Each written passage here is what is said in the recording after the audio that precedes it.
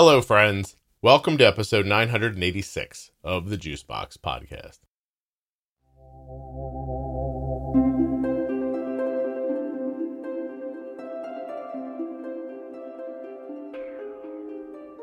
Today, I'm going to be speaking with Therese. She's had type 1 diabetes for 20 years, and we're talking about eating, really, in this episode. Nutrition and gut health and digestion. I really enjoyed this conversation with Therese. While you're listening, please remember that nothing you hear on the Juicebox Podcast should be considered advice, medical or otherwise. Always consult a physician before making any changes to your healthcare plan or becoming bold with insulin. Don't forget, drinkag1.com/juicebox to get started drinking AG1. Don't forget also, a double don't forget, if you will, the offer code JUICEBOX at checkout at CozyEarth.com. And you can get a test drive of the Omnipod with my link, omnipod.com/juicebox. Wear it. See what you think. For free. The Diabetes Pro Tip series has been remastered. The audio is magnificent. And it will be re-released in the podcast feed very soon at episode 1000. Look for it. If you've heard it once, listen again. If you've never heard it, oh my, what are you missing? A lot. This episode of the Juicebox Podcast is sponsored by Dexcom. Not just Dexcom, the Dexcom G7 continuous glucose monitoring system. Use my link, dexcom.com/juicebox. Links in the show notes. Links at juiceboxpodcast.com to Cozy Earth, Athletic Greens, Omnipod, all of them. Use my links, support the show. I am Therese Martinez. I'm a registered dietitian and certified personal trainer living up in Spokane, Washington. All right, Therese, here we go. So we started recording quickly because we were chatting beforehand, and we wanted to record. You'll learn if you start a podcast that there is no conversation worth having if it's not being recorded. Yeah, gotcha. Eventually, you'll be having an interesting conversation with somebody, and you'll be like, I don't want to waste this here. I feel like I've noticed that with you and Jenny sometimes. It's like that you will have like been talking off or you were planning on talking off and then you'll have come on just to like record it. Yeah, well, it happens a lot. So anyway, you were just saying that you were going to start a podcast about, tell me what it was about, what it's going to be about. So essentially bridging the gap between folks that are interested in intuitive eating and don't really have the knowledge base to figure out how to kind of utilize nutrition in a healthy fashion that doesn't require a lot of, recording and over analysis of intake. It's usually why people come into intuitive eating in the first place is that they don't want to do that. They want to resolve their relationship with food. But helping individuals come into a space to utilize nutrition effectively, and then also pulling people from the other end of the spectrum that are into like optimization. I'm not sure if you're familiar with like biohacking and just kind of like orthorexia and just the other end of like super duper health focused individuals that are kind of trying to find their own balance with how to utilize that knowledge. And again, a healthier way to resolve their relationship with food. And so that's kind of like the gist. And so there'll be a lot of like nutrition education, women's health topics, some nerdy science stuff, and then a lot of, I would say, more conceptual ideas around nutrition and health and body image and just, trying to kind of bridge the gap there. Is that idea of intuitive eating, is that from the book or is that not where that idea started? And there's kind of a rich history with intuitive eating, but there's foundational literature that started with the book. And then there's kind of been, let's say, just like webs coming off of it. So for me, I'm not a certified intuitive eating counselor. Like I have done a lot of work with it personally. And then additionally with some clients, it's more, my goal is to help people trust their bodies more. And I do that by helping them heal their bodies to which they can kind of navigate and trust their hunger cues and hunger signaling more versus, because it's otherwise, if you have a compromised metabolic system, and it's really hard to actually be able to trust your, what you want to eat. And so, because a lot of times if you are used to eating a certain way, for example, if a person consumes a ton of sugar, there are physiological effects that make you crave sugar more, right? So it's like, you can think that you are trusting your body because you're listening to what it wants, but ultimately if you create a healthier foundation in the body, it will kind of crave more appropriate foods to then again facilitate more appropriate hunger signaling, if that makes sense. But I'm also like very of the mindset, I do not like to, take foods out. I'm kind of like all foods fit type of approach. But What's your background educationally? So I have a bachelor's in kinesiology and a master's in dietetics, nutrition, and exercise physiology. Okay. And you have type 1? Yes. Yeah. How old were you when you were diagnosed? 14. And you're how old now? 34. That was 20 years ago. So easy. I know, I got easy math for you. I was thinking about that. Thank you so much. I appreciate it. That's a pretty long time. That's regular and MPH, right? Like when I was diagnosed, what I did. Yeah, do you know? Do you remember what insulin you used in the very beginning? Man, I honestly want to say that I don't think I was ever on regular. Oh, okay. You might have been right at the cusp, right? I feel like I've always and forever been a Novolog gal, but I don't know. I'm so sorry. My math is terrible. Like I got so excited because I knew 34 minus 14 is 20. But that's 2002. I don't know why I said that. I had you in the 80s for some reason. That's my fault. Yeah. Okay. So do you use a pump? I do. I'm on the Tandem. Okay. Do you like it? I do. I am someone that really manipulates basal a lot. And so I don't do Control IQ. But I really like having the ability to kind of, do, I don't know, like a 50% basal prepping for a walk, or, if I'm seeing my blood sugar drop. I really like the ability to manipulate basal. It's one of the biggest reasons I don't go on MDI. Right. But I'm not, and I'm so used to the tubing now as well that I like it. Excellent. So you use the CGM? Yeah, Dexcom. Dexcom. Oh, great. Well, so at the very beginning of this, before we were recording, you were like, I'm going to start. I asked you, why do you have such a big microphone? And you said, I'm going to start a podcast. And I was like, oh, no kidding.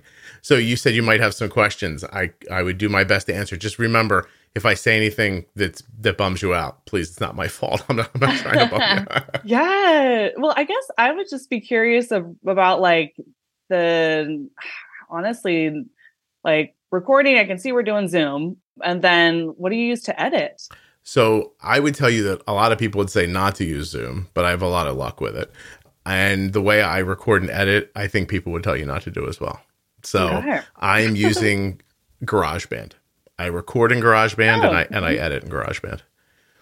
And then I run my file through a program to balance out the audio between your track and my track.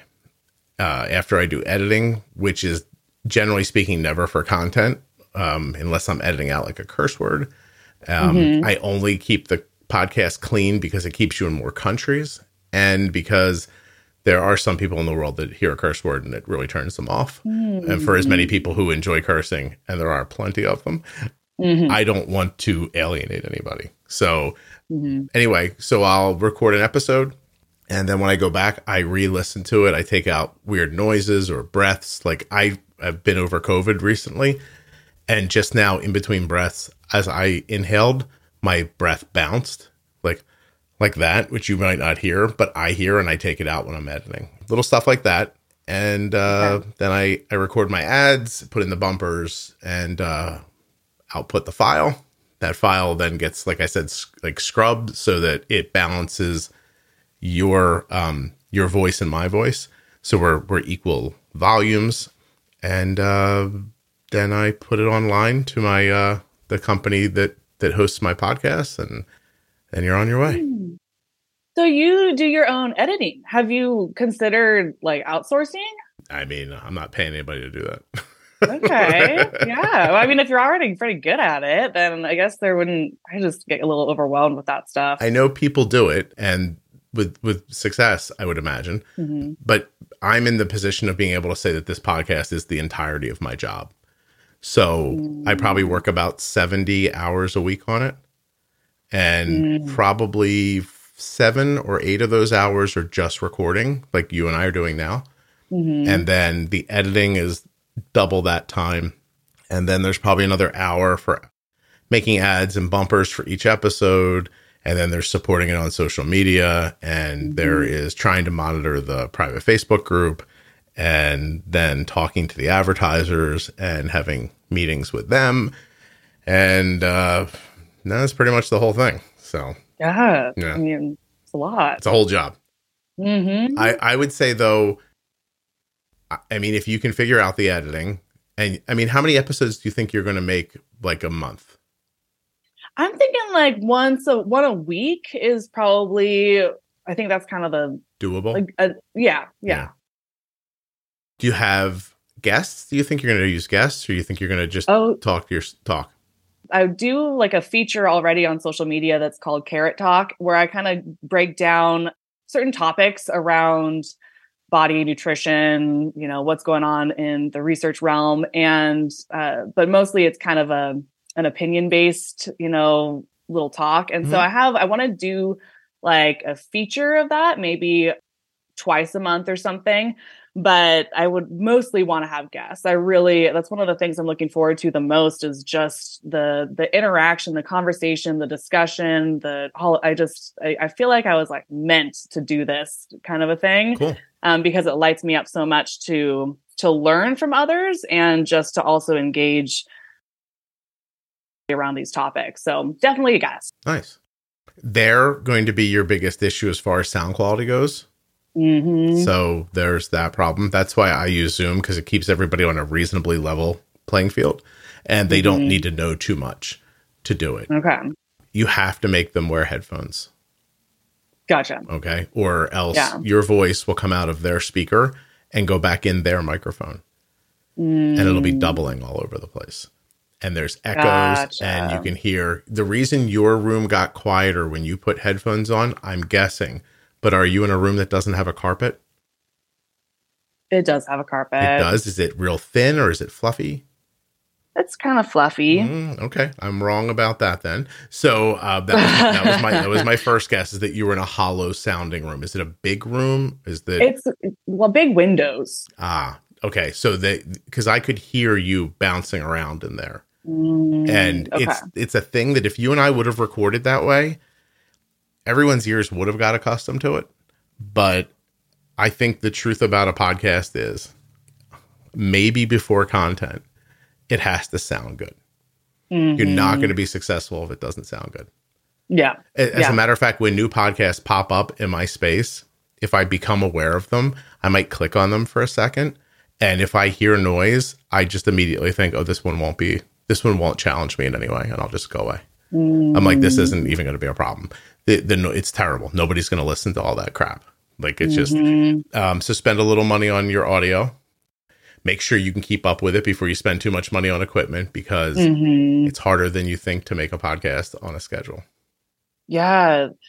So using Zoom, though, I've kind of read, whatever it was, that they're like the internet connection. There's something about getting a software that, I mean, it seems like, of course, you need to have some kind of internet connection, but maybe not. Like, there's something around that where there's remote softwares that you could use for remote podcasting. Is that familiar to you at all? What company are you thinking of hosting with? I kind of was looking at Riverside, but Buzzsprout. I don't know them, but my hosting company does offer where you can record with somebody, and they record the file online. Like, you don't even have to record it. You just get the file when it's finished. Trying to think of what they call that. I'm clicking to try to find out. I think it's called Yeah, the company's Libsyn, and it's called Studio Files. Okay. They're expensive, compared to some of the other ones, but they've been around a long time. I've never had any trouble with them. They're actually really amazing. But yeah, I mean, if you can do that where you guys just get on the same link and have a conversation that's recorded remotely, that might be great. I have no idea. Gotcha. I've never done it before, but I like being in control of everything. So Yeah. and the reason mine doesn't sound like Zoom is because I'm not recording in Zoom. I'm using Zoom to bring in your signal. And then I have hardware here that takes the digital signal and makes it analog. Because I have an analog signal coming from this mic. This is not a USB microphone. And so I'm blending analog and digital together and then recording it as digital. Okay. Yeah. Okay. I don't think the way my computer's set up, I don't think anybody would come in here and think to do it like this. Okay. And it might be because I didn't know what I was doing when I was setting it up. But it works really well. So Yeah. any other questions? Do you want to hear how hard it's going to be, or how no one's going to hear your app podcast probably, and how hard that is to take when that doesn't happen? Wait, say that again? I said, do you want to hear how hard it is when you put all this work into something and put it out on the internet and then look back at it a week later and 30 people downloaded it? I'm preparing myself for the resilience needed, more or less, but also getting into it just because of the dang enjoyment. Like I'm approaching this just almost as kind of hobby-esque. I know that, again, with all of the work, it might get a little bit more taxing than I'm anticipating, and how much of a hobby is it going to be? But I really just anticipate getting a lot of juice from the conversations, and kind of hoping that continues the drive to create and educate others, and that being sufficient enough, even if I'm not reaching that many people. But I agree with that 1,000,000%, because the person who started making this podcast, whoever I was then, my knowledge of diabetes is exponentially larger than that now. And it's not because I found that experience in my home or in my life or my daughter's life, although yes, but it's the having the conversations over and over again, and saying something and then one day thinking, oh my God, like, how did I never think of that before? You know, like that's the thing that it does more than anything for the listener and for you as the host, is it kind of gives you a place, a space, an amount of time where you can, without thinking about anything else, really just delve into this, whatever your topic is. Yeah. It's like giving yourself a master's class and not knowing what to teach yourself when you start. If that makes sense. Yeah. The evolution. I'm looking forward to that. It's terrific. Yeah. I think it's amazing. Having said that, you've got me on the day. At some point in this afternoon, the podcast will achieve its 10 millionth download.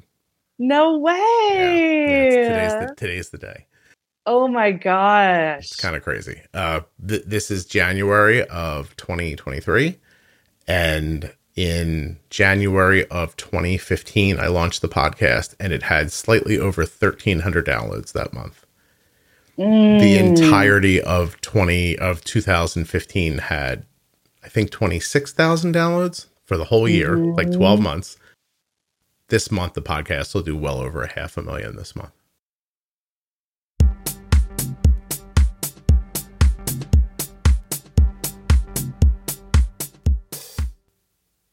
I don't want to brag, but that was 5 months ago. The podcast has over 14 million downloads now. Keep on rolling. Why am I here? Oh, I know.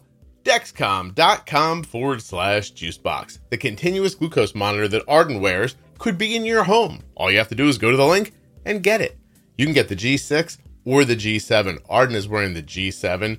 We love it. Small and easy, baby. Love it, love it, love it. Goes right on, click, click, done. Warm up, 30 minutes, done. Hardly weighs anything. She can't tell she's wearing it. It's difficult to locate under her clothing. You know what I mean? When you can be like, oh, I see somebody's device. Very hard to see. Dexcom.com/juicebox. But here's why you really care. When you're wearing a continuous glucose monitor, when you're wearing the Dexcom, you can see the speed and direction of your blood sugar, plus the number. What number is it? What direction is it moving in? How fast is it moving in that direction? Are you kidding me? In real time, on your iPhone or your Android device. You know when people say the greatest thing since sliced bread? And they argue about if it's air conditioning or what? It's Dexcom. Dexcom.com/juicebox. I'm going to give you an actual example right now. I've opened my phone. Click, swipey with the finger. Arden's blood sugar is 142. She just ate about an hour ago, and she's had a cortisone shot recently. So we're using more insulin than normal. And we're able to be aggressive like that because I can see her blood sugar in real time. So her blood sugar started right before the pre-bolus around 90. Yeah, about 95. Pre-bolus did a good job, held her around 110. She went up a little bit 30 minutes after the meal into the 140s. Made it as high as 148. It's coming back down right now. I see 142. I see she's moving a couple of points every minute. And I can see the angle on that graph. I know her blood sugar is heading back where we want it. I'm looking at all of that and interpreting it in real time for you right on my iPhone.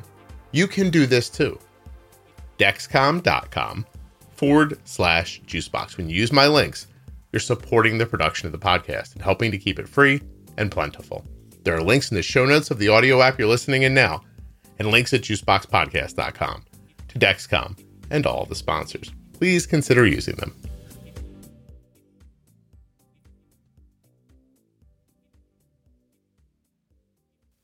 Oh my gosh. That's just bananas, Scott. I mean, like, that's like 2015. Like, you've been doing this for a hot minute. And I mean, just even being a part of the Facebook group, it's like, there's so much going on there. I mean, like the amount of people that have been impacted. I mean, it's just wild. I can't imagine just how like that feels for you. I don't know. I think it's satisfying. So cool. It's very satisfying. And, yeah. And it's humbling, which sounds like a thing people say, but it really is. Mm-hmm. And it took so well to give you more context. Half of the 10 million downloads came in like the last 12 months. It took, I don't think I've ever said this on here, but it took 4 years to get to 1 million. And I didn't know how I was doing. Like I had nothing to judge it against, right? And then another diabetes podcast that started just a few weeks or maybe a month or so after mine. I forget exactly when. Honestly, it was a long time ago. I noticed they didn't like announce 1 million downloads. And I was like, well, maybe they're just not going to. But then like a year later, that podcast was like, we have 1 million downloads. And I thought, okay, I got there a year sooner than they did. Like that was the only thing I had to judge it against, right? I had no idea. I was judging it against itself and nothing else. But then this outside thing came and I was like, okay, well, it made me feel like I'm like, all right, I must be doing okay. Yeah. You know what I mean? And then the second million came only 12 months after the first million. So 4 years to get to 1 million, 5 years to get to 2 million. And then year 6 and 7, it took me from 2 million to 5 million. And then year 8 went from 5 to 10. Yeah. So I have no idea what's going to happen this year. I've never leveled off, which I'm going to knock on something. There's always like, but the randomness of it, Therese, this is the point, is that rough numbers, you'll hear people say there's like 4 million podcasts in the world, but there aren't. There's 4 million parked RSS feeds. So somebody got the idea to start a podcast, got the name, held onto the name, got the RSS feed for it, never did anything with it. Of those, however many millions of parked podcasts that aren't actually published, I think about 500,000 of them publish on at least a monthly schedule. And 90, I forget if it's 95 or 96% of those 500,000 don't do enough downloads to interest an advertiser. So 4% of 500,000 podcasts are the only ones that have ads on them. And the ads don't need to be important. I'm using it as a metric for how many downloads that the episodes have. Right. So you can have an incredibly popular podcast in a niche and it not ever rise to the level of like I don't know, a sheet company coming along and saying, we want to buy sheets. We want to sell sheets on your thing. Right. And the only reason that popped in my head is because I just had a sheet company contact me about buying ads. But funny. So but it doesn't make it not impactful because for all those years prior to when the podcast got bigger, I was still seeing it help people online. Mm-hmm. And that was the whole value of it in the beginning. You know, just like, wow, look at this. And then it gets to the point where you start thinking about, you know, if it reaches 10 people, can I get it to reach 100? If it can reach 100, can I get to 1,000, 1,000, 10,000? You start thinking that way. And then that's about time. At least it was for me. Like, do I have enough time to put into this to grow it? And that's when the advertising became important. Because No, just because I could ignore other adult responsibilities and put them into the podcast. Mm-hmm. Was there ever self-promoting you did? Like, did you reach out to like doctor's offices or like other, I mean, I know how early did Jenny come on? Jenny was on in the first year as a guest. Okay. And I liked her a lot and she never left my head. And then I had her back and then I thought I want to do something more with her. Mm-hmm. And then I asked her if she would help me make the pro tip series. Okay. And that was the first time. And Jenny's not an employee. She doesn't like make money from right. She does it out of the top. No, I was just thinking if like, because I'm sure she probably like mentioned it to some of her, you know, her patients, right? And so like thinking if there was any other like promoting that you had done, or just let the podcast do its thing and kind of hope that others would like talk about it if they listened to it and got something from it, like just leave it up to those webs, or did you do self-promoting? I genuinely believe that the only thing that can grow a podcast is word of mouth. Mm-hmm. That's it. I don't see how you could do. I mean, think about your own life. Have you ever been served an ad for a podcast? Gosh, probably not so much. No, they tried a few years ago. When Malcolm Gladwell's podcast came out, he got behind it. He was pumping out Facebook ads for it. And you can argue, and maybe it worked for him, but I don't know what they spent on it. You know what I mean? Mm-hmm. I don't think you can advertise a podcast. I think that I think it's like I don't know. Hold on a second. Why is my dog barking? There's people in the house. Hold on a second while I text somebody.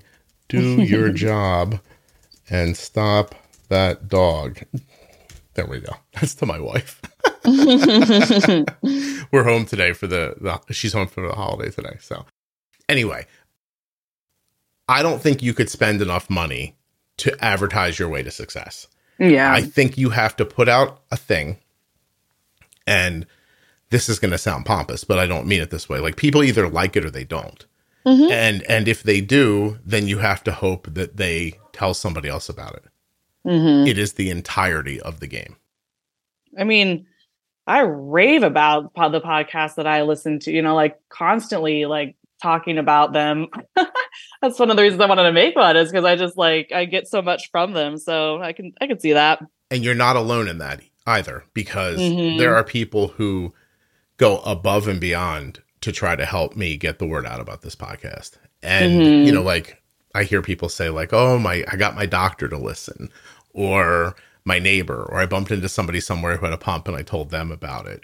It's all just, listen, I think this podcast is entertaining, but I think at its core, it helps people. And I think that's why they're willing to tell other people about it. Because there have certainly been reviews of this podcast that say the content of this podcast is amazing. I hate that guy.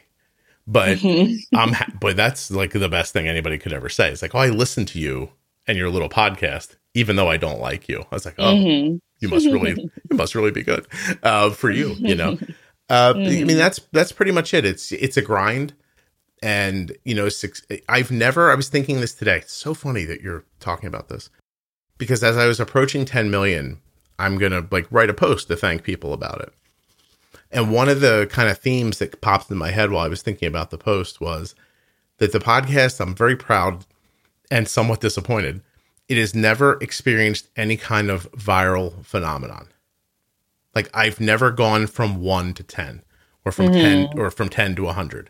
It's always tiny bit of growth, and it plateaus, and then it jumps, and then it plateaus, then it jumps and it plateaus. But the jumps are never like, wow, I don't know what must happen when someone goes on the Joe Rogan Experience and says, I have a podcast about this. Then the next day they're in the top 100 of all podcasts or something like that. I've never had an experience like that before. And I I think that that's why the podcast is stable.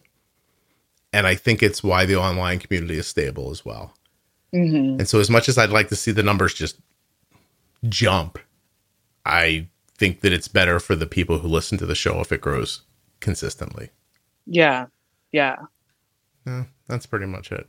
I mean, I wish you a ton of luck. It's a lot of work, and I mean, you have a good focus. So I think you'll be fine. I think you'll do Thank great. you. Yeah, of Thank course. you. Yeah. I'm excited about it. It's I don't know, just kind of trying something new and finding something that gives me, juice where I can also like help other people. It sounds like a pretty like a win-win kind of situation. So It's a great way to spend your time. I can tell you that much. Being helpful to other people. Totally. Definitely. Do you want to practice on me? Do you want to interview me, or do you want to move on and talk about diabetes? But I want to talk about gut health and some other stuff too. So yeah. All right. No, yeah, that works. Cool. Well, we'll let you. You can think of some questions and ask me at the end. So in your intake, you talked a little bit about eating disorders, substance abuse, and coping. Was this from your personal experience, or is this professionally?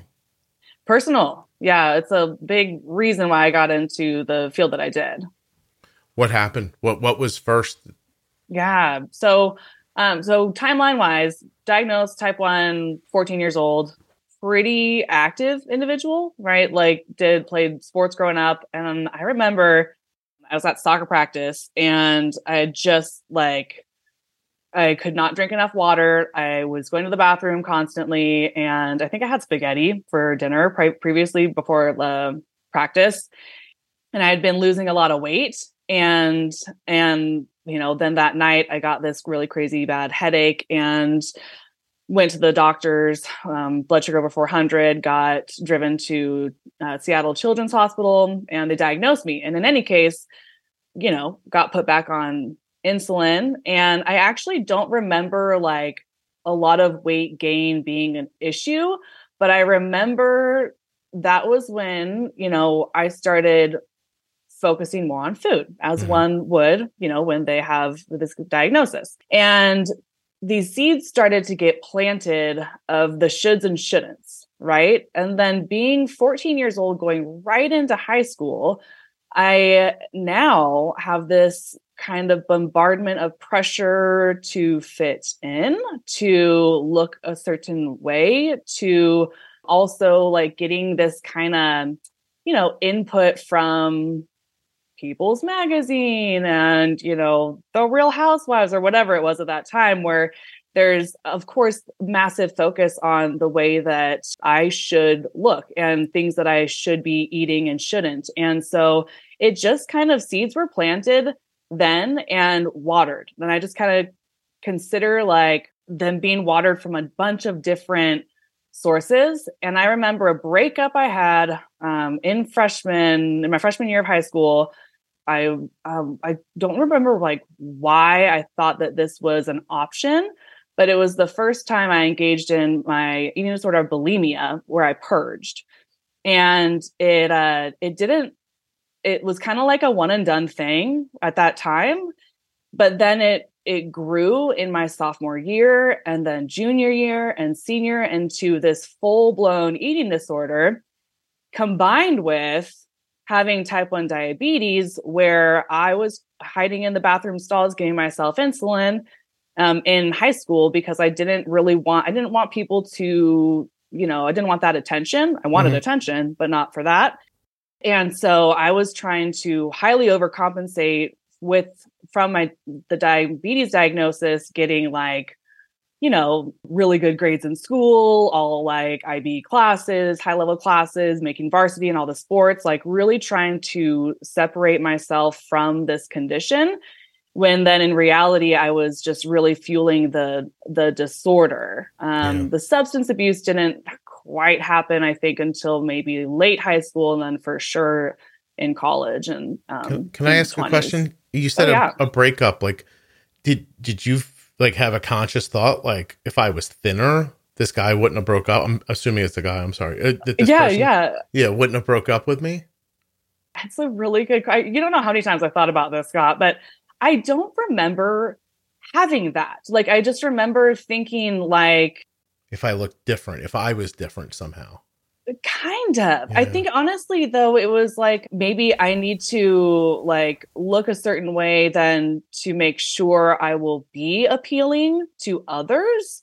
I find that when I like growing up, I was never like no one's ever really commented on my body in a negative fashion. Hmm. And so I think there was a lot of fearing what would happen if I were to not maintain the look that I had.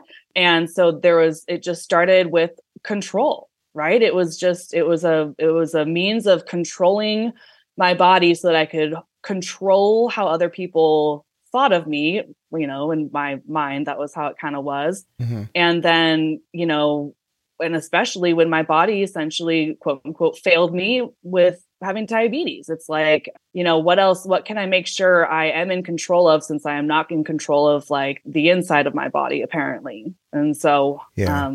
yeah. Any pressure from parents, like snide comments, or just like, that mom Right. thing when they say like, "Oh, you look so Hmm. pretty. You look like you gained weight," like that kind of stuff. Right. Did you have any of that? Not so much. I mean, I wouldn't say it was anything out of the norm of what everybody else would be saying. If a person, what you'd hear too, like, oh, you look so good. Did you lose weight? Or like, and not even towards me, but like you hear it, when you hear people say that to other people, then that means that like there's this kind of translation where like, oh, losing weight equals good. Looking that way equals good. It equals attention. It equals like that like that affirmation. And Hmm. so even if there was nothing directly towards me, because I saw it with others, I had felt the pressure to maintain something myself. Do you think that that's I mean, people have said to me in the past, like, "Oh, you look good. Did you lose weight?" And it's never like thrust me into an eating disorder. Do you think there's like a Mhm. mindset that makes that a fertile field, or Yeah. a brain chemistry, maybe not mindset? Like I'm not sure what I'm asking. I'm just trying to pick through it. Yeah, for sure. So I think it's multifaceted, right? So it kind of depends on the individual and what I consider. So this is a term. I'm not sure if you know who Glennon Doyle is, but I know the she name. has this. She has a term called the gas, and everybody's got this kind of like stamina, and the gas can be, you can apply it to a lot of different topics. But for example, the gas of external pressures people have to like look a certain way and be a certain way, right? So basically, gas can be magazine pictures, it can be diet fads that get thrown into your face. It can be, social media. It could be your family. It could be the doctor's office. It can telling people to lose weight or, whatever it is. Like there can just be this bombardment, this reiteration with your peer group, Mhm. what you see, how you see guys talking about other women and like just all of that. Right. So this is the gas, and everybody experiences a different degree of it, and they also have a different stamina for it, right? So Yeah, yeah. like I know women that have like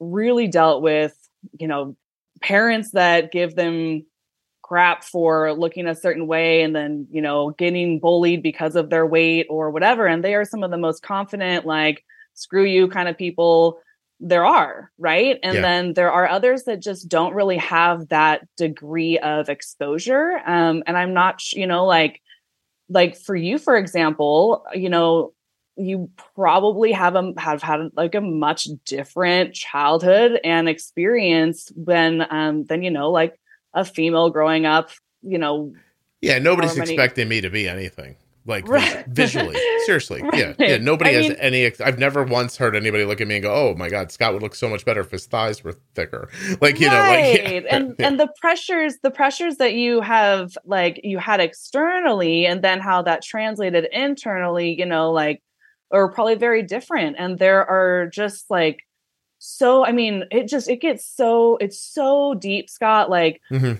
it's not just like I want to look better so I can get another like a guy, like, because how many, or whoever I'm attracted to, that might be like what I'm told is attracted to this look. Yeah. It's a self-worth thing and a respect from society people crave. I mean, how many people are married that you may know that still talk about diets they want to go on, look how better, and they're in like great flourishing relationships? It's like, well, they're good to go when it comes to finding a significant other. Why are they still trying to look a certain way? And a lot of it is acceptance. It's insecurity with how they fit in this society. Yeah. And what others might think of them, right? Like, what does looking unhealthy equate to? Does it mean that they're lazy? Does it mean that they, aren't prioritizing their health? And what does that mean for the individual, right? And so it comes down to a degree of self-worth that we have been told for our whole lives. And then additionally that, we aren't going to be lovable and accepted if we don't, which is just, or that there's the narrative that that people are unhealthy in certain bodies that do not fit that mold. And so just been, yeah. I'm so sorry. I thought you were done. That's okay. That's good, basically. Yeah. When you're saying told, you mean like by external influences, not necessarily saying the words directly to you, but the things that other people find important or popular or something. You look at those things and you think, well, I'm not enough of that, or whatever that thing is. So that's being told. Being told is just seeing it outside.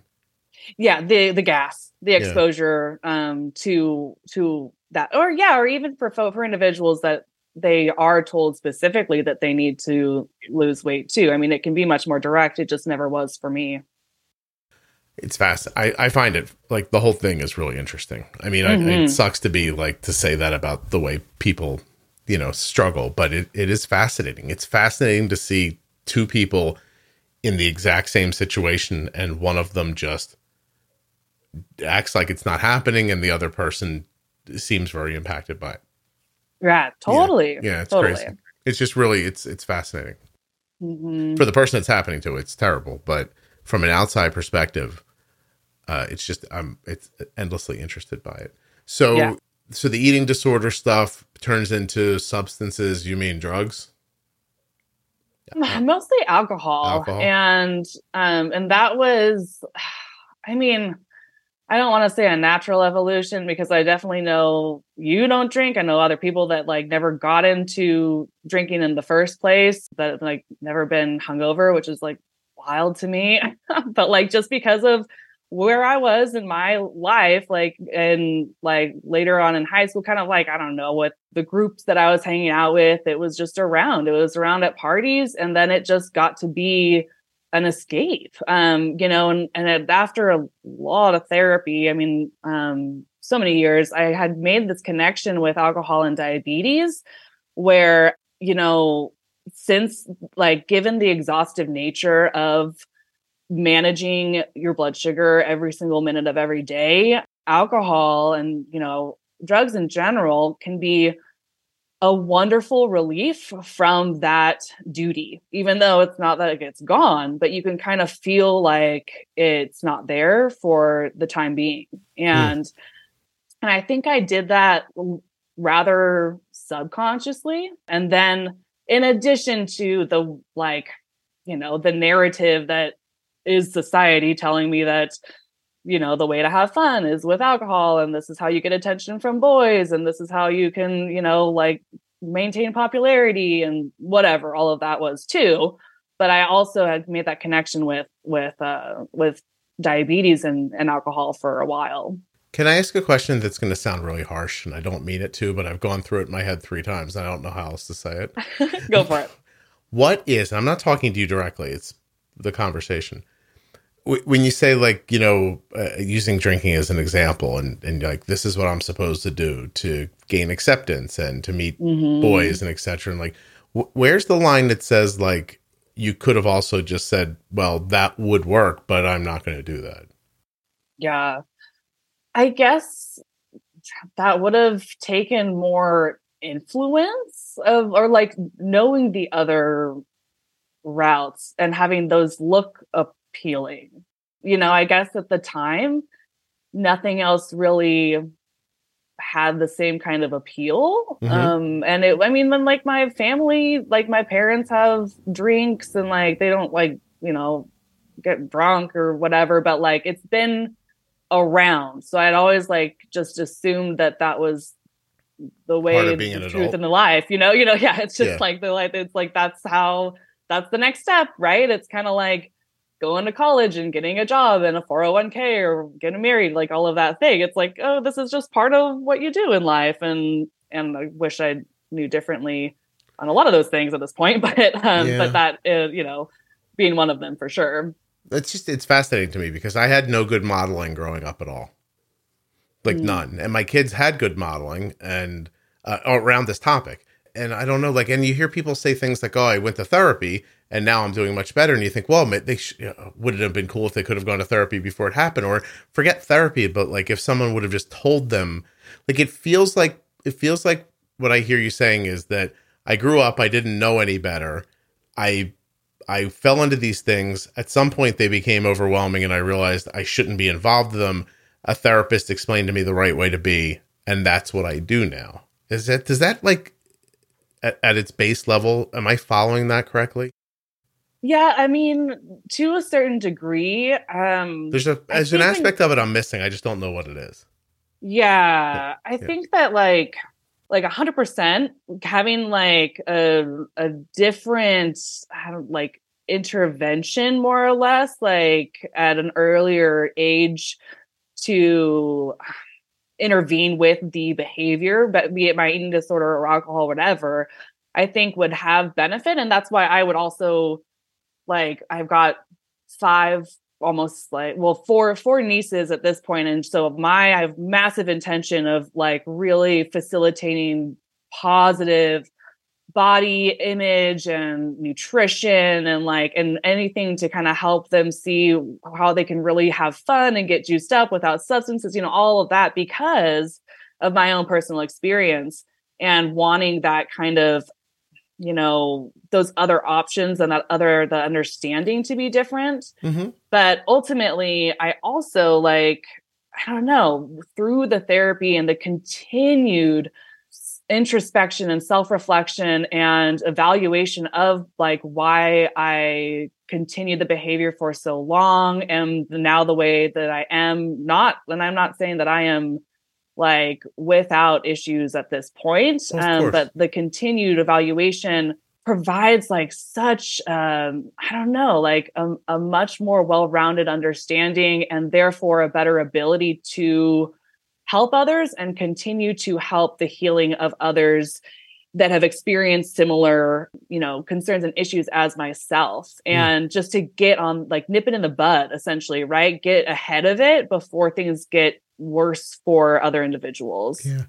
No, I mean, I don't think there's obviously an answer. And I also was not saying I'm perfect.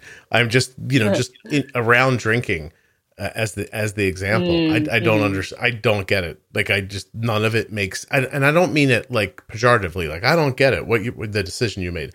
I mean, like, it doesn't strike me at all. Like, I can't, I don't know how to articulate enough that you could fill this room with drinking happiness and I'd be like, oh, I got to leave this room. Like, I want to leave here now. And I don't know why. Nobody in my family was drank.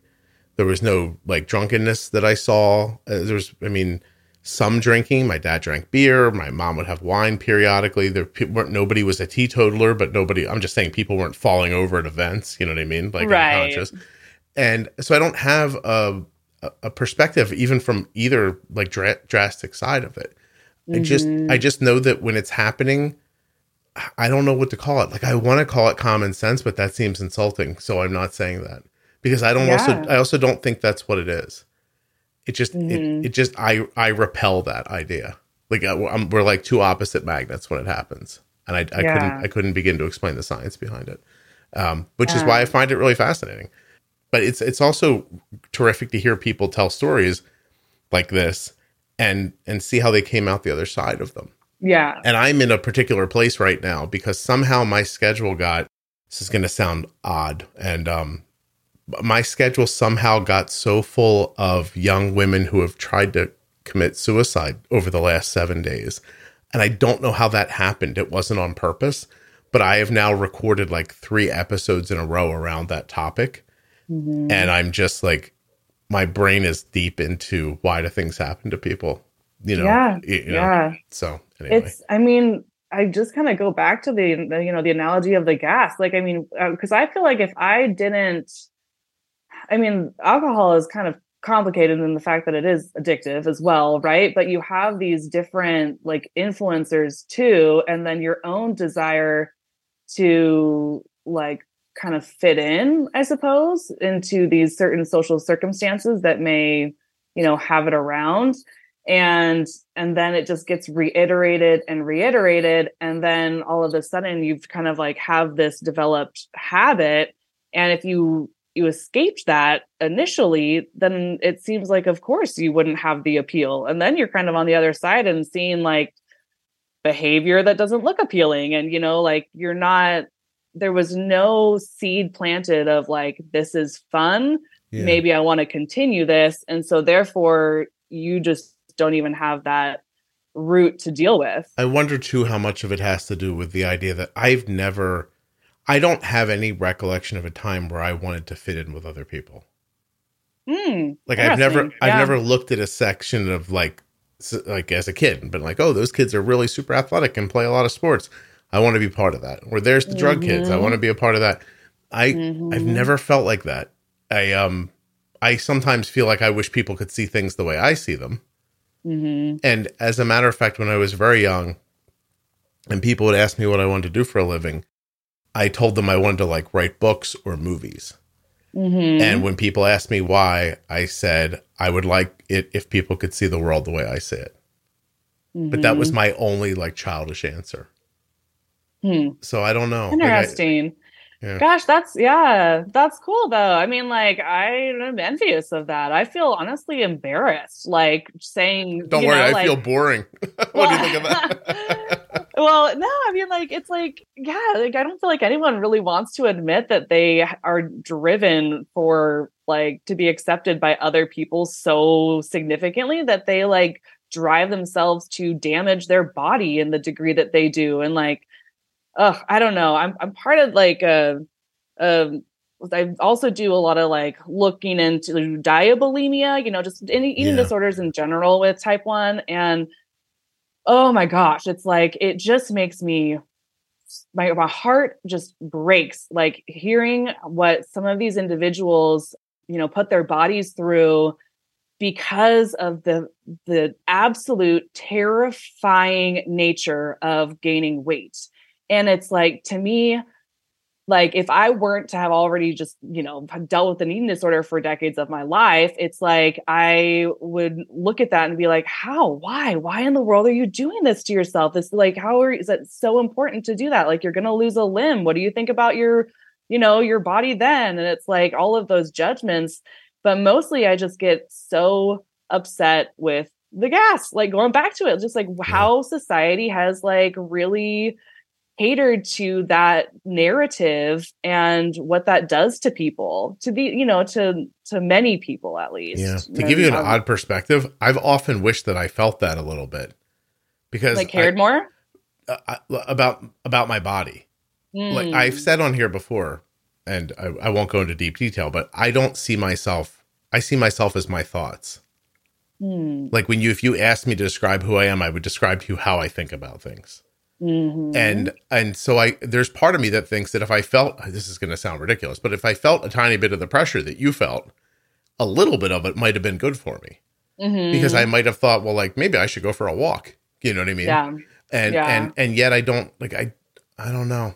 I am aware. No, that's not even fair. When I was younger, I knew I was chubby. Mm-hmm. And as an adult, I don't think about it. If I look at pictures, like I go back in history, there are a couple of times in some of my photos that I think I wish I looked better here, but it's because I want my kids to enjoy the photos. I think about the future. I don't want them to look at it and think, oh, like my dad was carrying 20 pounds. He shouldn't have here. Like it's very little to do. But now if my health was impacted, I would suddenly care a whole lot. Right. Right. It's super weird. the lines you draw in your head, you know? Yeah. Or just the motives, right? Just all of, yeah. Yeah. Yeah. I don't have any, like, I don't know. Like, I don't want to be able to throw something through something or lift something, or I know I don't have any desire to walk into a room and have like people look at me and go, "Oh, attractive." Like, you know what I mean? Like, I don't have that feeling. The only time I'm aware of it, if I speak on stage, and they want to film it, I tell people, I'm like, you have to get above me.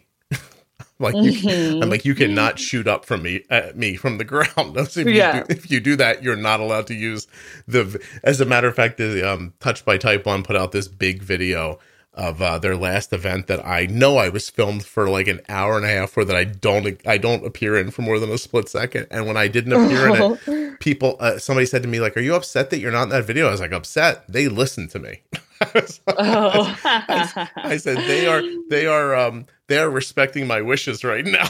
Oh, that's funny. I don't want to be shot. I don't want my chin shot from underneath. See, but then why? If you don't care, then why? That's the only time I care. It's a double chin is the only thing I care about. What does a double chin say about you? I have no idea. Teresa, I have no idea. I hate it though. I really dislike it. If I got plastic surgery tomorrow, I would have I would have the fat under my chin sucked out. Huh. That is the thing I would, if you gave me $5,000, you're like, you have to spend this on plastic surgery. That's exactly what I would do. So, yeah. I don't know. I can't tell you why. It's the one thing about my appearance that if I see it, I'm bothered by. But if I don't see it, I don't think of myself that way. Yeah. I don't know how to explain that at all. So, yeah. Yeah, no, it's just kind of interesting because it's still something, right? It's still carrying. Sure. Yeah. But yeah. Well, I don't think anybody doesn't care at all. Like that. Right. You know, that's it. I just have enough that, I don't know. I've joked about it on here in a number of different ways. Like, I think everybody needs like a little bit of narcissism, like the healthy kind, where they can just be like, I don't care about what you think. Because, you know, I just, like, and I don't usually double up recordings, but I've recorded already today. To know that there was, 20 years ago, this young girl around the age you were when you were having these troubles, and she tries to take her life. And when her mother finds out, her mother says, like, "Why would you do this to me?" And what are people going to think? And like, and that kind of stuff, like that's the kind of stuff that I can't wrap any of my head around at all. And to see how it impacted her throughout her life. And by the way, she's doing terrific now. And that's what I was going to say about your story too, is I like talking about this because at the end of it, most often what I hear is, I'm doing really well now. And that's encouraging, because if we can't, like, I think we just spent a half an hour deciding that there's no rhyme or reason for why some people react one way and some people react another way. So in the situation, in the reality where some people are going to react in the way you described, isn't it great to hear that there's a point where you can relieve yourself of it as well? Totally. And I would like to highlight, though, that I don't know if there is like an after, like that I saw this kind of interesting, I don't know, I'm going to make an analogy where, when people do before and after pictures for like weight loss programs or, whatever, diets and stuff, where this gal was talking about how, the after picture isn't really after, because it's just that snapshot in time. Like, once you're done with the diet or whatever it is, like, when is after really? Like, you have the rest of your life now. So like, what about the after in 6 months, a year, 2 years, all of that. Right. Yeah. So it's still like, there's no finish line.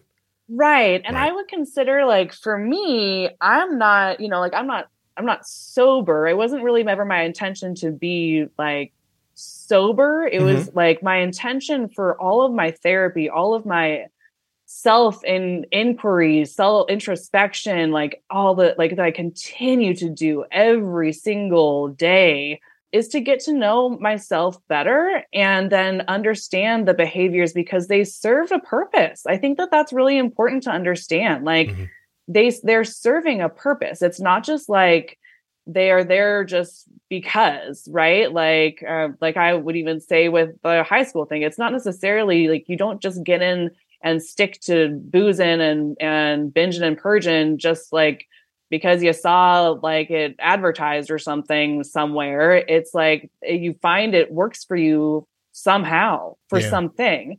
And so then to identify what that is and to additionally do the work outside of it to help remedy when you take the behavior away is really important. It's kind of like, being a dry drunk where you might not booze, but you're not connecting why you did in the first place to anything and doing any of the other work with it. And so I think it's incredibly important to understand that. I'm not here to say that like there's never a light at the end of the tunnel. I am better and healthier today than I have been in my whole life.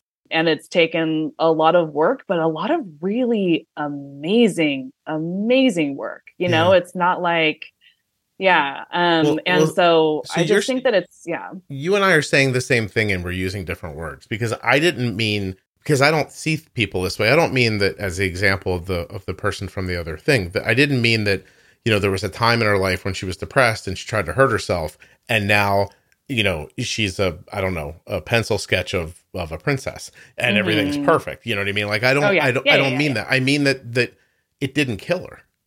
Right, there's a light at the end of the tunnel. She doesn't live in the same horror that she lived in at that moment. It's not the same.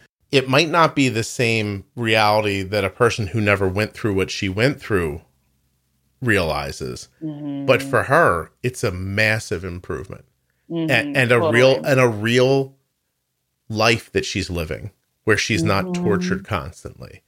And is that about what you're saying? Like it's a process and you're always going to be going through it. So you can never really consider yourself, I guess, completely free of it. Yeah. And I wasn't trying to like negate you did a good job. anything you were saying. I was adding on. I just didn't want to, there to be a misconception of like, I am like clean and sober for 20 years now or whatever, whatever it is. I didn't take you that way. Yeah. No, I didn't take you that way. No. For sure. I just wanted to clarify in case that was confusing for anyone. But like, 100%. And I think that it's so for me when I like going through my eating disorder, it was so helpful whenever I could just latch on to hope, right? Like that was like, I have hope, right? Because when you don't have hope, you don't have anything when you're going through that crap. Like you just feel like it's going to be like that forever. And you are in the thick of it and you are never going to get better because you haven't proven to yourself that you can get better. And if you don't have any evidence for anyone ever getting better, it's really hard. So I think it's so helpful to say and see these stories for others that might be struggling, that there is hope that things can get better. And there is also, like, it's also just freaking life, man. It's just a journey. And there's going to be like, there are going to be ebbs and flows to how a person, comes to the other side or lives on the other side and goes back to the other, like the former side, and then comes back. And, it's like, it's just understanding and giving yourself grace in the journey, I think is just equally as important as just trying to have that time, like for my experiences, like having like time, quote unquote, clean of disordered behavior. So but I think we're kind of same page. No, 100%. So here's a little tip for you when you're making your podcast. Sometimes people say things and then you say it a different way. So it gets reiterated. So the person listening has time to listen to a complex idea and hear it again. Go. Sometimes I say things because I'm putting myself in the shoes of the other person who's listening. But I appreciate your, I wasn't worried that you thought like, no, you idiot. That's not what I meant. But it's worth talking about because it really is. And it's worth talking about in depth because I do think I think that both things can exist at the same time, that you can be a person who's experienced a thing and is never going to be quite free of it, but it doesn't mean that you have to live like shackled to it either. Oh, 100%. Yeah. So that's all. Yeah. Oh, very good. Okay. So what do you know about this gut health stuff because I want very badly to bring more of it into the podcast. But every time I look into it and I pay attention to people who are talking about it, I think, wacko. And then I don't listen anymore. Like, Yeah. but I've seen you listen to the show, don't you? Uh-huh. Mm-hmm. Yeah. So there's like things that I've learned that are working for Arden and for me, you know, that have clearly to do with the balance of whatever exists in my stomach and my digestive tract. But have you had any personal experience with it? Yeah, so a lot of my research has revolved around the gut microbiome, and it's one of the targeted areas in like with what I do with my own in my work, right? With my own clients because of the nature of the gut involving everything else in the body, right? So like I talked about people kind of improving their relationship with food and developing body trust and then healing the body kind of from the inside out to help, again, facilitate more accurate hunger signaling and, again, kind of go into more body trust. So the gut microbiome, and I have not listened, I'm not sure of all the episodes that you've had with gut specialists or anything. So I've had none because I can't bring myself to invite one of them. Oh, okay. Because every time I look, I go, seems right. Then they get a little crunchy, hippie weird. And then I'm like, never mind.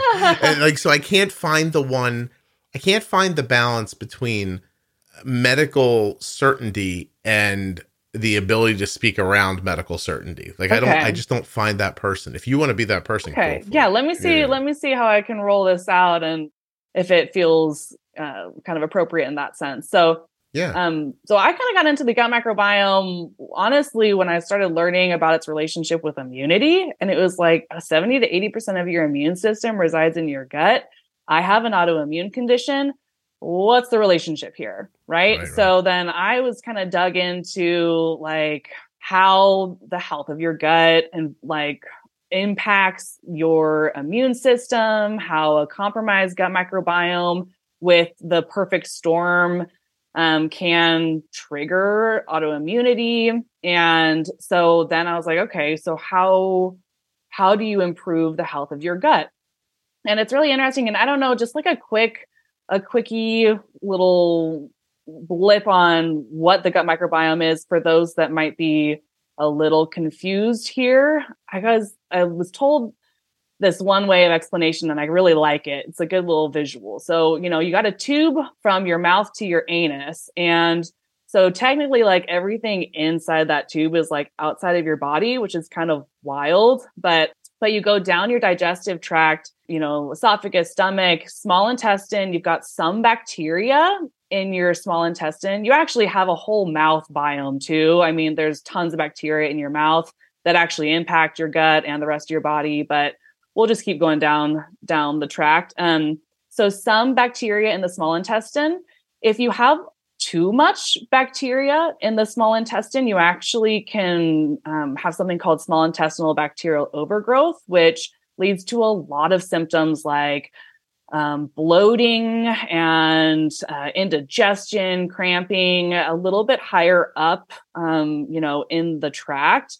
And so a lot of people have issues sometimes even when they eat kind of healthier foods like cruciferous vegetables or garlic and onions, and they get bloating after that, which is unfortunate because they're foods that are promoted to be really healthy. But in any case, if you have bacteria in the wrong places, like the small intestine, too much, it can actually cause a lot of GI distress.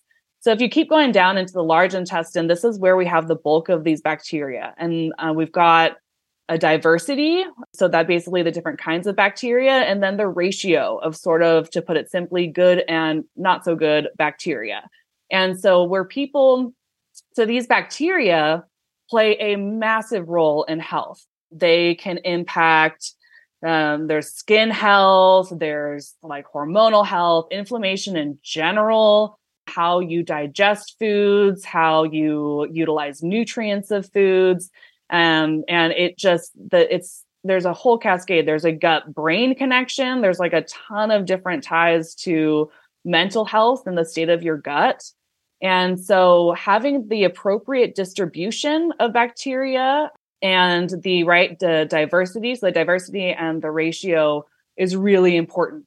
And that's one part, that's like the biome, but that's one half of gut health. The other half is the lining of your digestive tract and how important that is in maintaining this proper working unit, right? So if you have a compromised lining of your gut, of that GI tract, then you can continue to have issues with inflammation and problems kind of cascading out throughout the rest of the body. So when a person is trying to help heal their gut, they want to feed the right bacteria and in the right fashion. And then additionally, consume nutrients that facilitate keeping those tight junctions along the digestive tract, well, tight. And so that's kind of the basis of like gut health and what it looks like. I have to say that I've seen enough of it in my life, my personal life, that I believe in it. And I wish there was more targeted ways to deal with it, because, you know, it runs you run the gamut of like someone on Instagram dancing to a song and then pointing to their screen where they're like, eat sauerkraut, dude. And you're like, all right, okay, well, I can't eat sauerkraut every day. And then it's, you know, take a probiotic, but they don't tell you which ones or how many and why or when or anything like that, or what it is I'm looking for. The only things we've figured out so far is that a digestive enzyme assists Arden with her digestion. And we assume her digestion is poor because of her pancreas being wacky, that she wasn't eliminating on a schedule. So we added magnesium oxide, which completely helped with that. You know, that probiotics didn't seem to be working when she wasn't digesting food well, but after she was digesting food well, the probiotics seemed to have a good effect on her. In terms of regular bowel movements? In terms of just overall general happiness with the process from your mouth to your butt. Got it. Yeah. Yeah. Because we tried to throw probiotics in. I've put this way a couple of times in the podcast, but she was not digesting her food well. And we tried to throw probiotics in there, but it felt like you were throwing like a tiny chlorine tablet into a cesspool. Like it didn't have any chance. You know what I mean? So once we got the digestion running and the elimination running, then I think her stomach, as an example, was probably a more, I don't know, a reasonable place to try to put the probiotics again, to seed those again. And everything seems to be going very well since then. Good. Yeah. It's interesting. Yeah. There are a lot of kind of, I mean, for sure, like digestive enzymes can help. Sometimes there's even like issues with stomach acid, right? And just, I don't know, there's a lot of ways a person can tackle like improving digestion that like that aren't necessarily like just gut microbiome like concentrated, but it does have a huge role in that. And I just like to also reiterate the role that it has in like so many other functions in the body. And it's tough, like you mentioned. I mean, people can say, have a probiotic, have kombucha and sauerkraut. And like, these are all great, you know, yogurt, great for your gut health. And when you don't treat the individual as an individual, and, or if they don't understand where to get the appropriate information, like I said, you can have small intestinal bacterial overgrowth. You can take a probiotic. Those guys are going to set up camp in the small intestine, and you're going to make that issues worse, right? Yeah. So it's important to understand where you are, like with your own health, and then get things catered to it. And so some of these other, I don't know, kind of like even not necessarily just the magnesium, but some people will latch on to, okay, you know, this, you know, Metamucil helped me go to the bathroom, so I just take it every single time I need to go to the bathroom, versus understanding why in the world are you not going to the bathroom without Metamucil, you know? Oh my God, Teresa, what a great example. I had trouble my whole life, and Metamucil fixed it for me. I thought, but it didn't really. It just masked it. It just made sure that everything ran through so efficiently that I couldn't, outwardly, I wasn't certain of my problems being there anymore. But now that I do what Arden does, a little bit of a digestive enzyme when I eat, probiotic every day, the magnesium oxide every day. Mm-hmm. I eliminate fine and I don't use the fiber anymore. Yeah. Yeah. Yeah. But I And thought the fiber is what I was missing. right. And to a certain degree, like you may not have been getting adequate fiber, like Sure. otherwise, right? Like if you're looking at your kind of, again, root issues, like perhaps you did need to essentially like feed certain bacteria to kind of get things like help with gut motility, which is basically the movement of, crap. And so like, but I would still be curious to kind of look at the intake in the first place, because it's the same thing with the digestive enzyme. It's like, okay, why isn't the body producing enough? And sometimes it's a very legitimate reason and it's very okay to have these things. But I do really like to keep backing it up, for lack of a better term, I suppose, to understand why you are the way that you are. Because otherwise I get just concerned about Band-Aids and then kind of compounding issues down the line. And so it can be really helpful to have that evaluation. Right. Well, I was having problems with stomach acid, and I don't have those problems anymore either. Oh, okay. So it's just interesting how just getting everything moving was, and I did not do, my kids both did like a gut health test where, for people who don't know, you shit on a piece of cardboard and send it off to somebody and they test it. And they both came back where in different states of being. My son was really pretty close to being like perfect as far as the testing went. But Arden had too much of what you were talking about. She had too much, I guess, bad growth and not enough good. But like I said, then they wanted to give her these things, but nothing worked. But I think it was just because the process inside of her was working so slowly that her stomach was just inhospitable. Yeah, totally. Well, gosh, and the other thing too, I noticed this, across the board with clients, but when you start having regular bowel movements, like people don't understand, like that's like for anyone, but for women especially, like having appropriate bowel movements is a way to detox estrogen. Like that's how you get rid of estrogen in your body, one of the ways. And like, so it can help facilitate better hormonal balance in your body as well, which can regulate periods. It can regulate cycles in general, and also like moods, all of that. Like there's a massive tie to the hormonal stuff, and skin issues too. I feel like a lot of folks with type 1 even have like a lot of skin issues. And if we kind of take a look, okay, we already are compromised. We've got an autoimmune condition. So is that like, and knowing the connection that the gut has with immunity, like where else is this having a tie with the rest of the manifestations of symptoms in our body, right? And so a lot of times we start catering to the health of our gut. We can see this like, cascade of events otherwise. Mental health, skin health, hormonal health. It's crazy just by pooping better. I am not in a position to disagree with that. I don't know the I was going to say ins and outs, but there's so many weird euphemisms. But I don't know the science behind it. Obviously, I don't have any specific knowledge of it, but I can just say that anecdotally, it's been really valuable for the people in my house. So, and Arden's skin did clear up. Not completely, but significantly.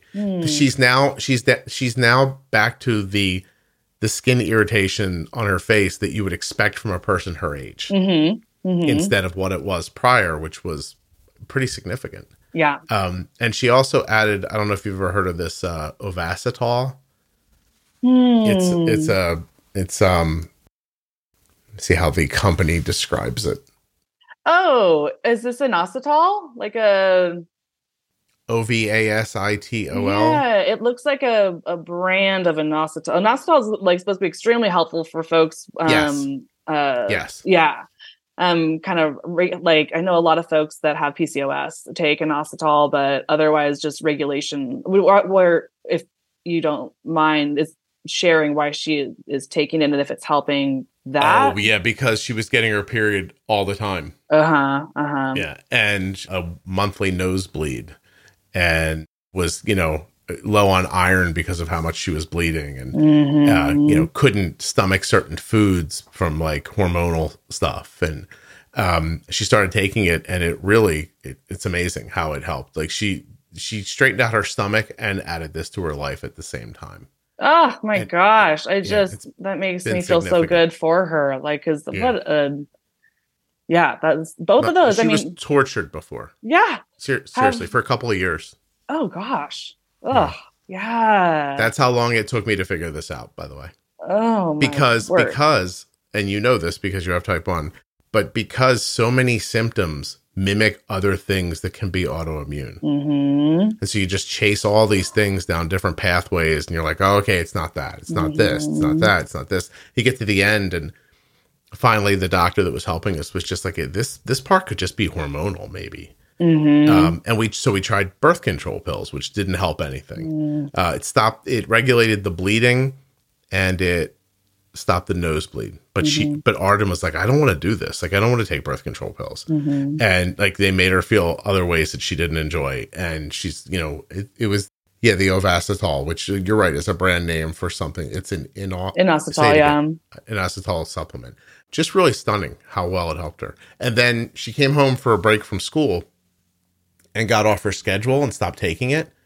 And things got wonky again. And then she went back on it. Now she's been building it back up again, and she's starting to feel better and better as time passes again. So wow, really fascinating. I'm dying to know why the nosebleed. Yeah, that is super cute. Did you have any input from practitioners that like had theories around it? Or no, nobody's really. But it's very on a schedule. Like when it happened once a month, almost to the day. But wasn't around her period. There's part of me that wants to like I don't know. Like one day we'll have somebody look up her nose and see, because she'll still get one every now and again, but it's not like it used to be. Does she get a headache when it happens, or is it just kind of like a random? Just a nosebleed comes out of comes out of nowhere. It stops and it's over. But it's a fair amount of blood. And yeah. I wonder, does she track her like ovulation and stuff, like her just other things with hers? I'm just wondering if there's a fluctuation, particularly with her hormone levels at that time. Yeah, I mean, we used to. We used to have a period tracker when we were trying to figure it out that we were using. I'm certain, like just anecdotally again, I'm certain that's what it is. I was paying attention to it for years, like Sherlock Holmes, and so.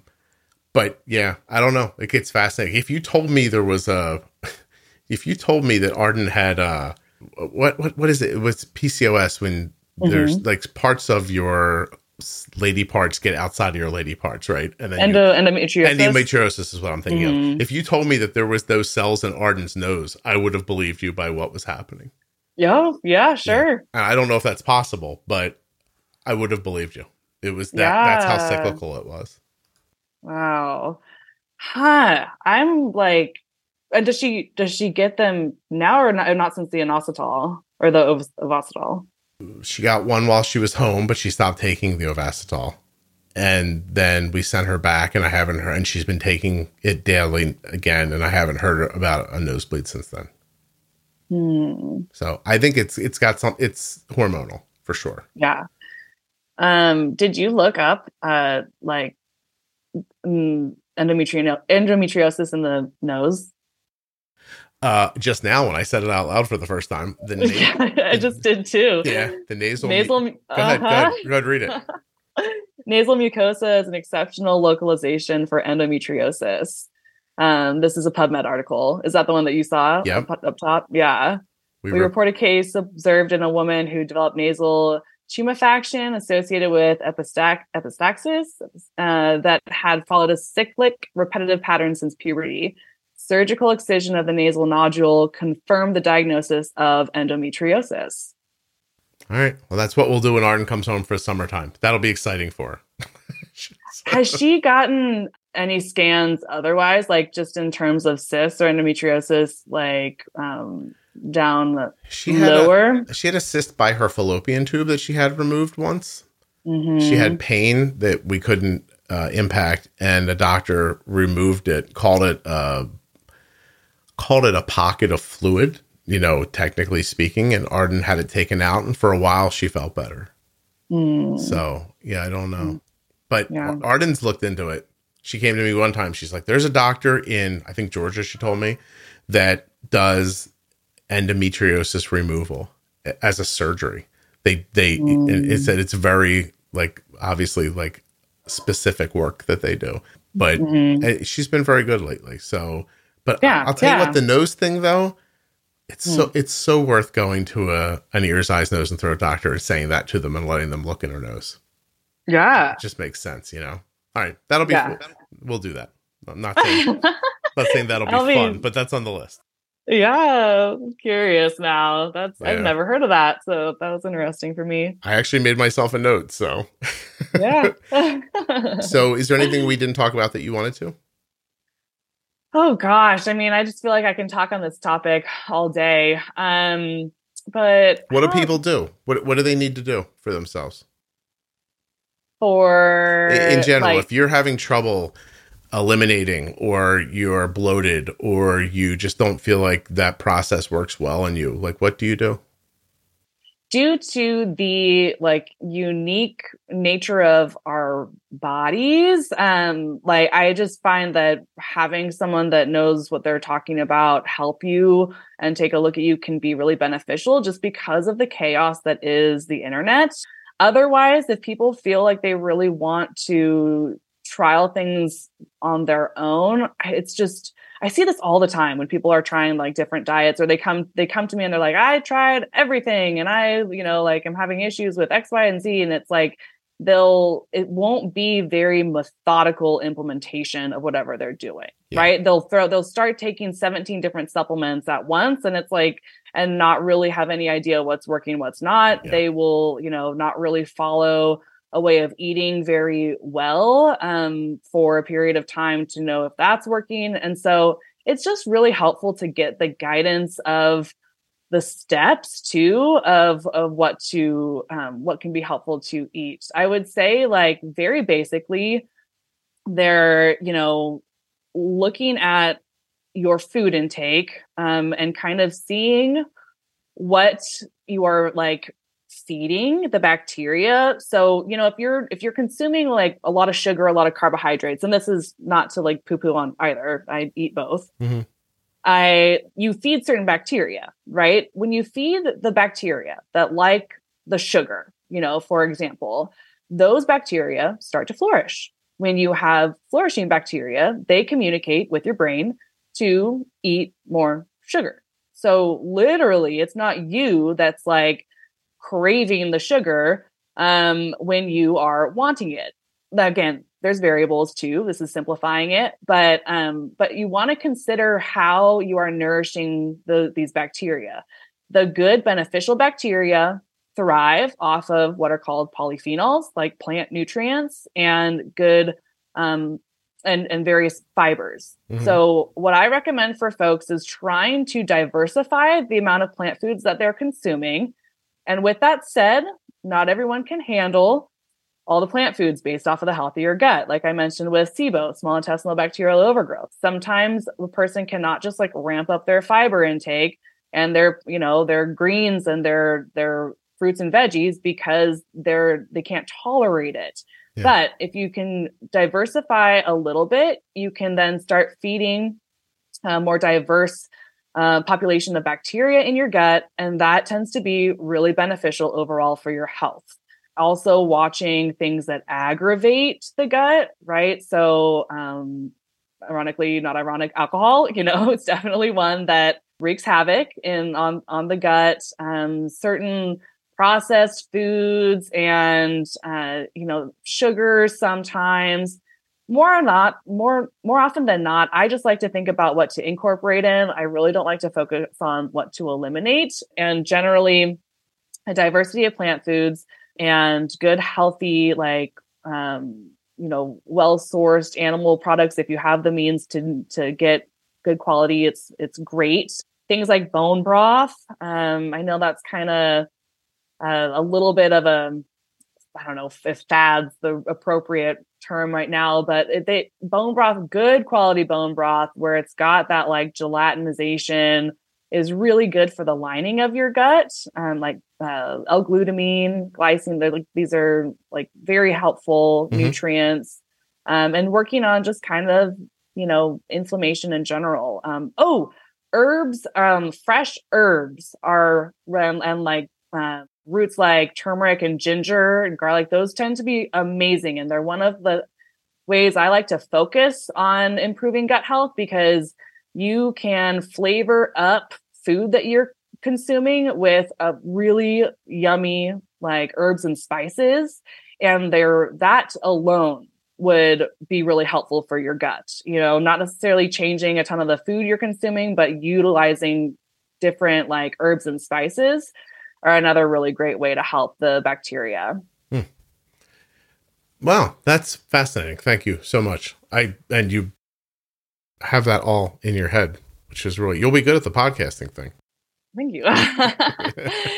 Yeah. There's just, again, so much more to talk about. There's always more to talk about with relationship to food, as well. I think I kind of like to help people give themselves some grace when it comes to shifting their food intake, just because like food is so much more than eat this, not that, right? It's habitual, cultural, emotional, psychological, physiological. Like there are so many reasons why you eat what you do when you do.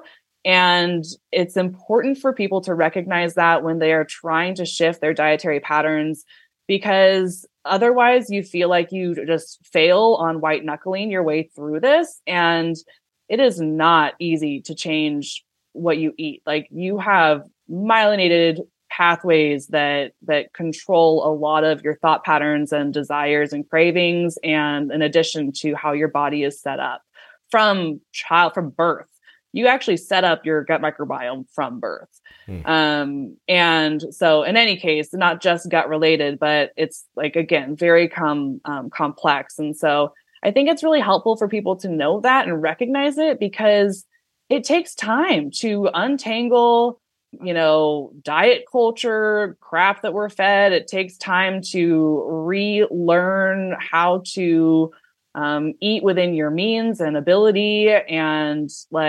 also figure out what works best for you and stay consistent with it. And consistency is definitely key. But I really like to reiterate that, because people get frustrated pretty quick, and it's tough. I mean, I study this. I've been like learning about this for the past 10 years and plus, but like more professionally in the past 5-10. And I still have loads of work to do with my own self. And it is like on the forefront of my mind all day, every day. So it can take a while. Well, I'm going to try drinking bone broth for a month to see if I feel differently. Is that a good enough? Is that a goodly amount of time, or should I go longer?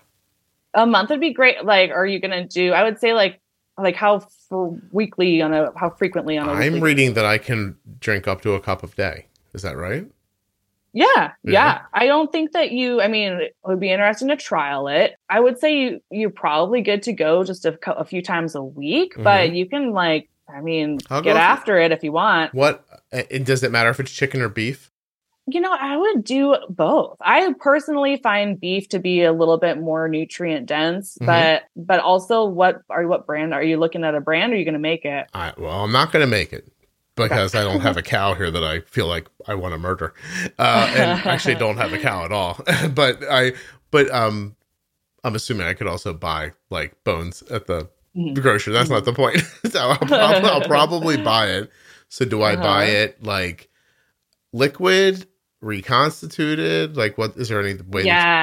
So there's I don't know if I want to throw brands out here if that's appropriate, but there are certain brands I can let you know after or something that are more reputable. You can say one again. I don't care. So like Kettle and Fire tends to be a really good brand for bone broth. Epic. they also kind of have different flavors as well that I think are pretty palatable. A lot of times people don't like to just heat bone broth up and sip it. I kind of do, but you can include it in, a lot of times I'll put it in like soups where maybe it's like like a more plant-based soup, but I add in bone broth to ramp up the protein and other nutrients. But yeah, Kettle on Fire, Epic. I want to say, is it Bonafide potentially? Come on. They must have been thrilled when they named that one. They must have been like, oh my God, this is available? Go Bonafide.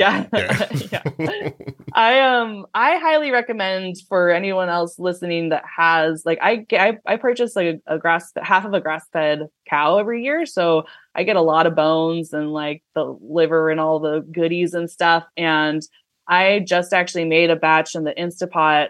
You run it through a couple cycles with a bunch of different like herbs and things. And it makes it, I mean, it looks like Jell-O. There's like an oddly satisfying thing for me to like see that, because I just know the nutrients that means it has.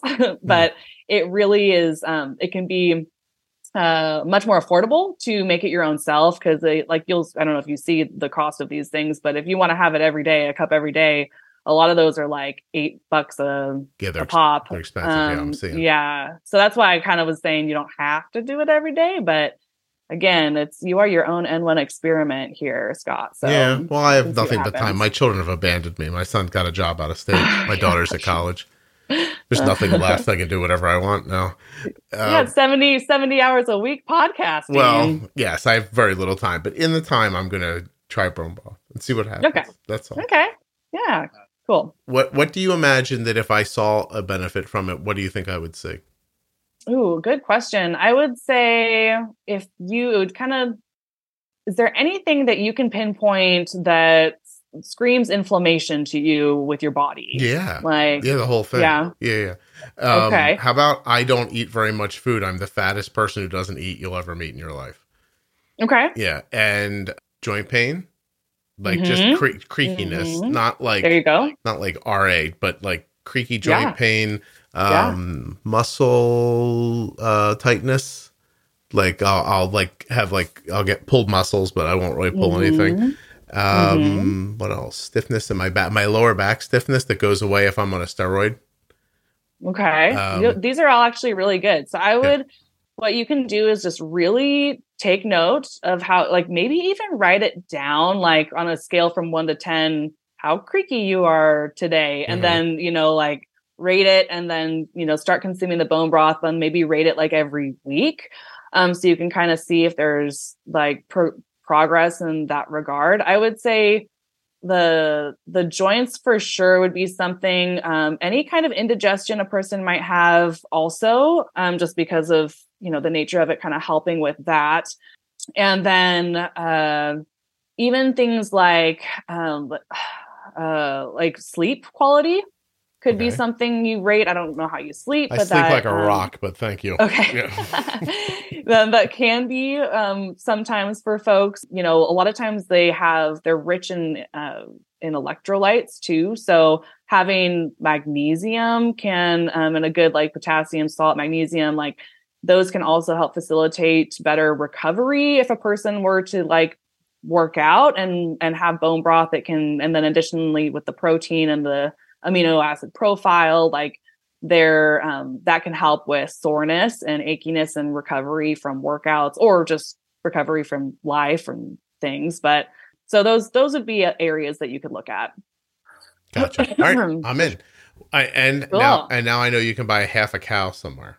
So oh gosh, yeah, I recommend doing that. I mean, I got this averaged out to be like $3.70 a pound, and I got like 225. And I mean, that's really good compared to what beef looks like in the stores these days. And the quality is just like, it's wonderful. Gotcha. So, all right.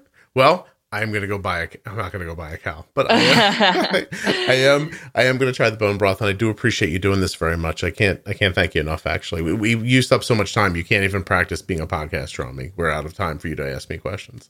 Oh, shoot. Okay. Do you have one? Did you come up with one or no? I honestly, no. No, that's all right. I mean, I have a ton, I'm sure. I was too busy talking to brainstorm. I'm just teasing you. If you asked me a question, I would just talk forever, and that would not be fun for anybody. I love talking. So, and I you got do a little, too. I got like a little bit in at the beginning, maybe for like asking about the podcasting stuff. It was like a little mini interview. I would just tell you it's difficult and time consuming and doesn't pay you back immediately.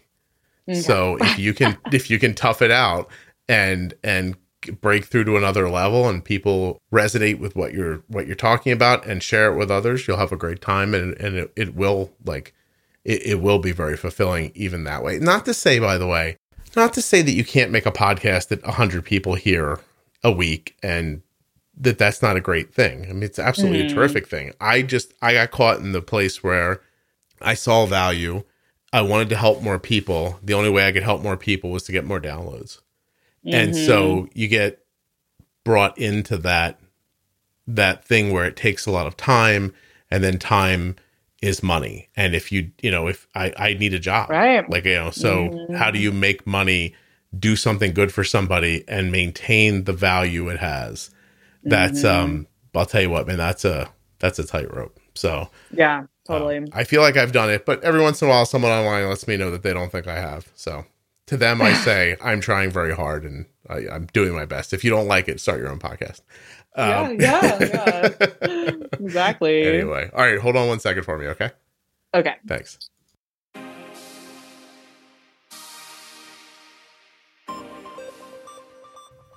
A huge thanks to Therese for coming on and having that great conversation. And I want to thank Dexcom for sponsoring this episode of the Juicebox Podcast. Dexcom.com/Juicebox. Go get yourself a G7 or a G6 right now with my link. Dexcom.com/Juicebox. If you're looking for community around type 1 diabetes, go find the private Facebook group. It's free and it has just about 41,000 members in it now. Juicebox Podcast, Type 1 Diabetes on Facebook. But I don't care what kind of diabetes you have. If you have diabetes or you love somebody with diabetes, type 1, type 2, gestational, I don't care. Come find the group. It's fantastic. When you support the Juicebox Podcast by clicking on the advertisers' links, you are helping to keep the show free and plentiful. I am certainly not asking you to buy something that you don't want. But if you're going to buy something or use a device from one of the advertisers, getting your purchases set up through my links is incredibly helpful. So if you have the desire or the need, please consider using Juicebox Podcast links to make your purchases.